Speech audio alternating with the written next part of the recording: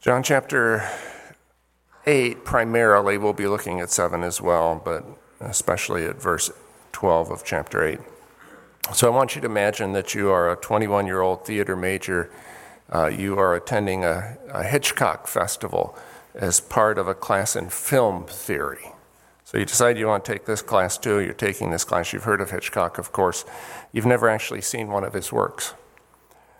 So you go to the festival, and it's going on all week long, but you go on a Tuesday, and the films start at 4 o'clock, and they run to midnight.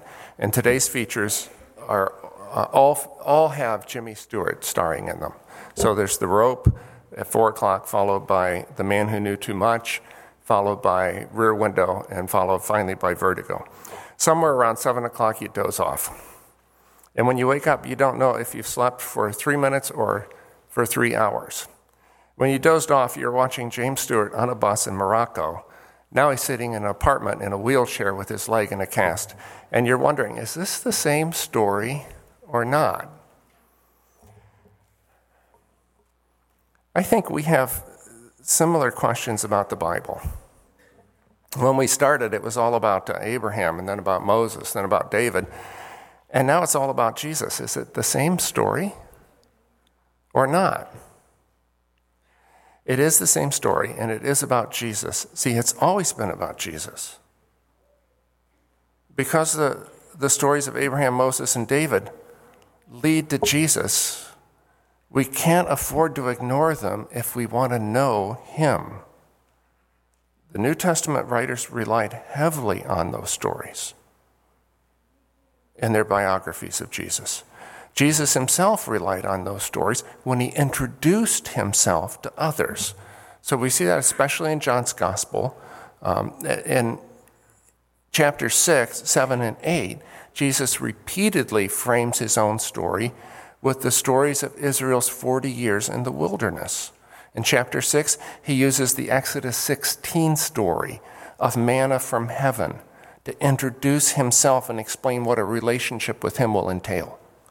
In chapter 7, he uses the Exodus 17 story of water from the rock to illustrate what he's able to do to refresh and save people. And in chapter 8, as a way of revealing who he is and what he'll do for us, Jesus uses the Numbers 9 story of the pillar of fire which guided Israel through the wilderness. So we're about to look at that passage. Before we do, there's a textual matter that could get in our way. I'm sure some of you have wondered about it. So back in chapter 7, in verse 2, John states explicitly that the events he's narrating took place at the Feast of Tabernacles, or also known as the Feast of Booths. Tabernacles was a week-long festival, arguably the most fun of all the festivals, in which tens of thousands of people flooded Jerusalem for what amounted to a gigantic camping trip. They came to the city to camp out. And yes, there were religious services to attend during the week, but they slept at night in makeshift shelters or booths, Feast of Booths, or tabernacles, which they made out of sticks and thatch, and then decorated. And I know the kids loved it. It was a large-scale, week-long historical reenactment of Israel's formative years that they spent in the wilderness. That's the Feast of Tabernacles. There's good reason to believe that chapter 8 takes place in the same temple courts during the same festival. But here's the textual issue. What do we do with chapter 7, verse 53 through chapter 8, verse 11? And why do our modern versions bracket that or footnote it or even exclude it? I'm sure some of you have seen that in John chapter 8 and wondered about it. It seems almost certain that John chapter 7, starting with verse 53 and going through chapter 8, verse 11, is not part of John's original gospel. Scholars have come to that conclusion for quite a few reasons. For one, it doesn't appear in a single manuscript before the 5th century. It's just not in any manuscripts prior to the 5th century. After that, it begins appearing. It's a great story. But after that, it begins appearing in some texts with what amounts to a scholarly asterisk next to it, which meant that the scribe had questions about its legitimacy. In some texts, it shows up not here, but in different places in the Gospel of John. And in one text, it doesn't appear in John's Gospel at all. It appears in Luke's Gospel. The vocabulary in these 12 verses is noticeably different from that of the vocabulary in any other part of the Gospel of John. In fact, it's a lot more like Luke's vocabulary than it is John's, which is fascinating. There are 13 words in the first 11 verses of chapter 8 that never occur in any other portion of John's Gospel. And this section interrupts the Feast of Tabernacles narrative that began in chapter 7 and continues in chapter 8, verse 12.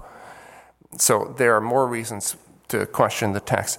Those are central. So here's the point. It seems to me this section was not originally in John's Gospel. Now, that doesn't mean it didn't take place. There are all kinds of stories about Jesus that were circulating in the first century, which John chose not to include in his Gospel. And he even tells us why. This is chapter 20 and verse 30 and 31. Jesus did many other miraculous signs in the presence of his disciples, which are not recorded in this book. But these are written that you may believe that Jesus is the Messiah, the Son of God, and believing you may have life in his name. So there are reasons to believe that this story of the woman caught in adultery at the beginning of chapter 8 is true, that it really happened. But I don't believe it belongs to the Gospel of John. And if you want to talk further about that with me, I'd be glad to. But what that means is that chapter 8, verse 12 follows immediately on the heels of chapter 7, verse 52, without interruption. So with that, we're going to read John 7, 37 through 39, and then we're going to skip over the story of the woman caught in adultery and pick up again in verse 12 of chapter 8. On the last and greatest day of the feast, Feast of Tabernacles, Feast of Booths, Jesus stood and said in a loud voice, "If anyone is thirsty, let him come to me and drink. Whoever believes in me, as the scripture has said, streams of living water will flow from within him." By this he meant the Spirit, this is John's comment, whom those who believed in him were later to receive. Up to that time, the Spirit had not yet been given, since Jesus had not yet been glorified. And then chapter 8, verse 12, when Jesus spoke again to the people, he said, "I am the light of the world. Whoever follows me will never walk in darkness, but will have the light of life." Now, if we're going to understand what Jesus is saying here about water and about light, we need to know more about the Feast of Tabernacles, which was being celebrated as he spoke. The feast was established back in Leviticus chapter 23 when God instructed the nation to celebrate this feast annually, told them when they were to celebrate it, told them the materials they were to use in making their shelters, and told them why they were supposed to do it. He said, "You shall dwell in booths for 7 days, 1 full week, that your generations may know that I made the people of Israel dwell in booths when I brought them out of the land of Egypt. I am the Lord your God." The Feast of Tabernacles include various ceremonies, including 2 important ones to our text. The first took place at the very beginning of the feast, when a priest would light giant candelabras that were erected outside the temple treasury in the court of the women. Those torches would shine brightly and illuminate the court. And the second ceremony, an officiating priest would take pitchers of water from the pool of Siloam and pour them out in the basin at the foot of the altar in the temple. Now, both the light and water ceremonies were an important part of the Feast of Tabernacles. They were symbolic. Remember, this is all about the time Israel spent in the wilderness. The torch-lit candelabra were intended to be a reminder to the worshipers of the pillar of fire that led Israel through the wilderness during her pilgrimage to the Promised Land. So you have this light that's supposed to remind you of the pillar of fire. That light kept them on course during their pilgrimage, kept them out of trouble and from going astray. The water ceremony took place on the final day of the feast. The priest would pour pitchers of water into the altar basin, and he was reminding worshipers that Israel was once dying of thirst in the wilderness, but God saved them by making water spring up from a rock. St. Paul talks about that in 1 Corinthians 10. It was on that last day that Jesus stood and said, on the day the priest did this, Jesus stood and said, "If anyone is thirsty, let him come to me and drink." At some point during the week, the giant candelabra of torches, which represented the pillar of fire, was extinguished. Scholars debate which day that happened, but everyone agrees that on the final day of the festival, the great lights were no longer burning. It was on that day, in the absence of that light, Jesus stood up and said, "I am," and it's that emphatic "I am" we've been looking at in the style of deity. "I am the light of the world." What a claim. It's not the only one. There are many claims Jesus made that seem to be over the top. In this chapter alone, he says, verse 12, "I am the light of the world." Verse 14, "I know where I came from and where I'm going, but you don't." Verse 16, "I stand with my Father who sent me." And he's speaking of God, whom he calls my Father repeatedly. Verse 23, "You are from below, I am from above. You are of this world, I'm not of this world." Verse 24, "If you don't believe that I am," and that's the emphatic "I am" again, "you will indeed die in your sins." Verse 42, "I came from God and now am here. I have not come on my own, but he, God, sent me." Verse 51, "If anyone keeps my word, he'll never see death." Verse 54, "My Father, whom you claim as your God, is the one who glorifies me." Verse 56, "Your father Abraham, the patriarch who had lived 2 millennia before this, your father Abraham rejoiced at the thought of seeing my day. He saw it and was glad." Verse 58, finally, "Before Abraham was born," or literally, "before Abraham was, I am." That's just in this chapter. I think we often underestimate the extraordinary claims Jesus made about himself. We're not going to take on all those claims. We're just sticking to those in which Jesus used the emphatic "I am." In this case, "I am the light of the world." Now, keep in mind the setting. You can't forget that, or you'll miss the point. Festival goers were remembering the pillar of light, of fire that guided Israel through the wilderness. But Jesus doesn't say, "I am the light of Israel." He says, "I am the light of the world." That claim has roots in other Old Testament scriptures, particularly in Isaiah, which was Jesus's, I think, favorite book. In Isaiah, we read God saying, "It's too small a thing." He's speaking to his servant. "It's too small a thing for you to be my servant to restore the tribes of Jacob and bring back those of Israel I've kept. I will also make you a light for the Gentiles," a light for the Gentiles, "that you may bring my salvation to the ends of the earth." Jesus sees himself in those terms as the servant restorer, a light for the Gentiles, the bringer of salvation to the whole earth.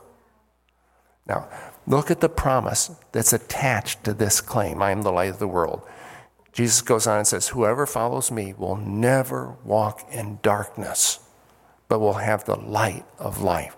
That is some promise. Whoever follows me will never walk in darkness. The "never" is, in the original language, quite emphatic. What does that mean? Is Jesus saying, if you follow me, you'll never experience uncertainty? Because I have sure had my share. In fact, the disciples had their share. Even though they walked closely with Jesus, they experienced plenty of uncertainty. And even Jesus himself experienced uncertainty Do you remember him in the garden praying, Father, if you are willing, take this cup from me? Clearly, Jesus doesn't mean his followers will not experience uncertainty when he says you'll never walk in darkness. He seems to be promising that the person who follows him will have enough light to see how to proceed. That doesn't mean that person will see everything, but that he or she will see enough to keep following Jesus. I was on a prayer retreat a couple weeks ago, and each night we did our final session out around a campfire. And it's the end of September, last day of September, but the fireflies are out, which I don't think I've ever seen them out so late at night, but they're fireflies, and notice that. And then we would spend that last time in worship and in communion. And then after that, everyone went back into the retreat center except for me. I went out into the woods, went out a quarter mile or more into the woods. I wanted to see if I could call up an owl, which I was unable to do, but that's what I was out there doing. So by that time, it was fully dark. The moon had not risen, and I'm out in the woods having trouble seeing my way. And then I noticed those fireflies.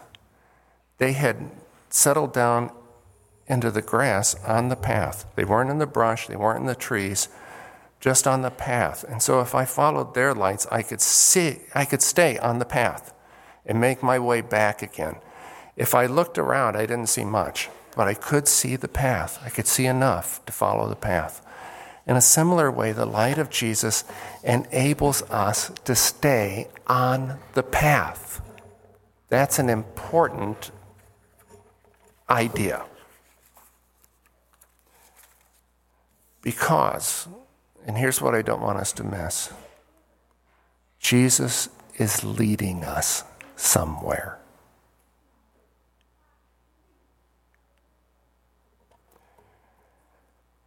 The light of the world doesn't shine for people sitting in an easy chair, but for people who are going somewhere, people who are following Jesus.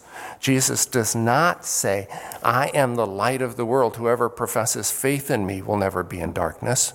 He doesn't say whoever attends church, takes membership classes, reads the Bible, gives an offering will not be in darkness. He says whoever follows me will never be in darkness. I've run into people over the years who felt abandoned by God. And here's what I think.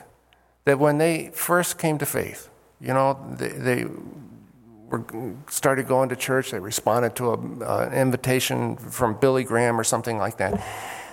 They thought they were signing up for in-home God service, thought that God would take care of them while they pursued their own little thing in life. They somehow missed the whole part about follow me. They didn't realize they were signing up for an expedition. So when Jesus led the way, they stayed where they were. And after a while, they realized they were in darkness and complained that Jesus wasn't giving them light. But of course he was. He is the light. They just weren't anywhere near him. See, all it takes to live in darkness is to stay where you are while the light moves on. The Bible repeatedly represents God's people as pilgrims, not as settlers. The psalmist was right. Blessed are those whose strength is in you, who have set their hearts on pilgrimage. The author of Hebrews says we are strangers and aliens here. St. Peter tells us we must adopt the mindset and lifestyle of a wayfarer. Yes, God has prepared for us a city. That's Hebrews chapter 11. But we're not there yet.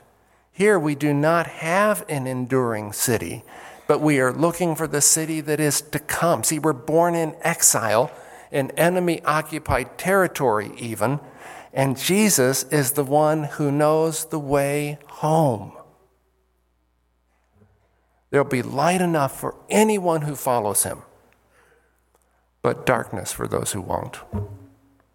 His guarantee in verse 12 applies only to those who are following him. It is null and void for everyone else. This, I think, is the number one reason people who claim to believe in Jesus experience darkness. They're not following him. They expect him to stop what he's doing, turn back from where he's going, and light up their stationary life.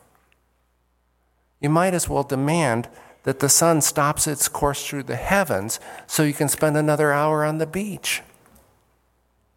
The Christian life was never about God making you more successful.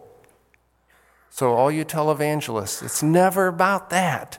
It's never about God making you more comfortable or healthier where you are. It's about taking you where you must go, but have never been. Light is not given so that you can, this is important to understand. Light is not given so you can make decisions, but so that you can follow Jesus. We want light so we can say, should I buy this car? Should we move to this town? Should I take this job? But light is given so we can follow Jesus.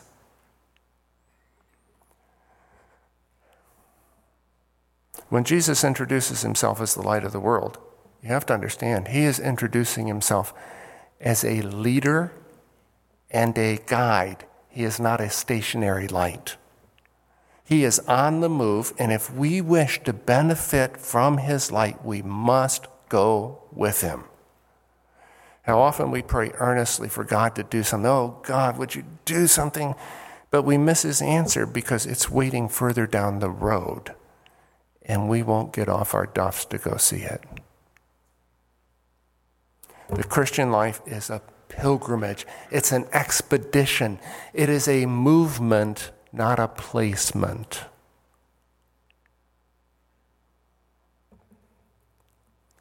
We have to face the ramifications of this. It means if we're in the same place spiritually, relationally, intellectually, vocationally that we were last year at this time, that the light is receding from us and the darkness is growing. The people of Jesus are people on the move. Christians are always bemoaning the darkness of our culture. But guess what? Our culture has always been dark. I don't think we realize this. You know, our culture experienced a period of growing interest in religion and spirituality that started largely around the time of the Second World War and lasted about 2 or 3 decades. And we think, oh man, we got to get back to where we were. Well, if you go back to the 1800s, there were fewer people in percentage-wise in church on a Sunday morning than there are now. See, our culture's always been dark. If the darkness is growing now, it's because the church has stopped following Jesus and tried to stake out a permanent, comfortable home. Instead of complaining of the darkness, we should be following the light. Only when we're following the light of the world can we be light for the world. If we let the light go without us, we're not going to be light to the people that are left behind. So what should we do if we realize that we've been sitting still expecting Jesus to sit down by us and keep us comfortable? Well, what should we do if I'm not seeing this promise fulfilled in my life and I realize it's because I'm not fulfilling the condition on which it's based? I'm not following. How should I proceed? Well, I would suggest you start by rethinking your situation. Ask yourself, is the life I'm living worth the price I'm paying? Because if you're not following Jesus, you are paying a price.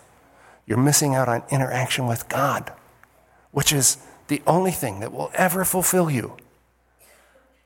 My friends, we are not going to be fulfilled because we got a new car or a new house or somebody told us how great we were. We're only going to be fulfilled by interaction with the living God. You're missing out on spiritual transformation. We're meant to be changing into something we're not yet. You're missing out on joy. You've had to exchange genuine hope, which is extraordinarily powerful, for the motivation of a cheap imitation. So if you rethink your situation, decide you want more, you want to be part of the great adventure, then call out to God. Though Jesus is 100 miles beyond you, he'll hear and he'll come back for you. He has never failed to do so for anyone who genuinely chooses to follow him. He will come to you, and it will be his joy to do so. Only don't make the same mistake you made before. Get up and follow him. Your job is not to get him to do things for you, but to go with him where he goes. My servant will be with me where I am, Jesus said.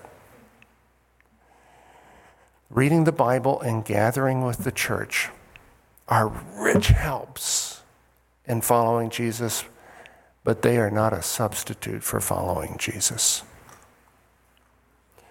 Start by taking the step that he sets before you. And I found that that's often hard for people. And it's often the reason they quit following in the first place. Maybe it's that step is forgiving someone who's hurt you or asking for forgiveness. It might be saying yes to a challenging request. It might be saying no to someone you know will be disappointed. It might be giving away money that you're afraid that you're going to need later on. I don't know what your step is, but if you pray and follow Jesus, he'll give you a step to take, and you need to take it. Don't sit still. The promise is for those who are following. Whatever step God calls you to take, he'll help you take it. So expect his help. And so following Jesus in this way is at first pretty awkward. And we often don't know if we're doing it right. That's normal. You know, when we jumped out of the airplane this week, I was not afraid at all of jumping out of the airplane. But I didn't know where I was supposed to be, what I'm supposed to do here. Are you supposed to move this way or that way? And that was awkward because it was the first time I didn't know how to do it. And it's like that in following Jesus, but you get the hang of it. And as you do, your sense of confidence will grow along with your happiness, and your sense of anxiety will decrease. You come to realize, this is a great thing, you come to realize that if you get it wrong, God will still get it right. Just keep following. That's the thing. Keep following. Jesus is the light of the world, and that light is on the move. Whoever follows him will never walk in darkness, but will have the light of life. Whatever it takes, follow him. Let's pray. God, I know, and probably my friends here don't know this, but I know that this is not the message that I started to preach. But I think it's the message you have for us. And so, Lord, don't let us get away from what you want to say to us.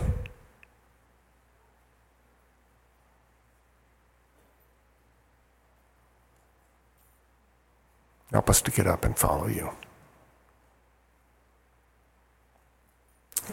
Amen.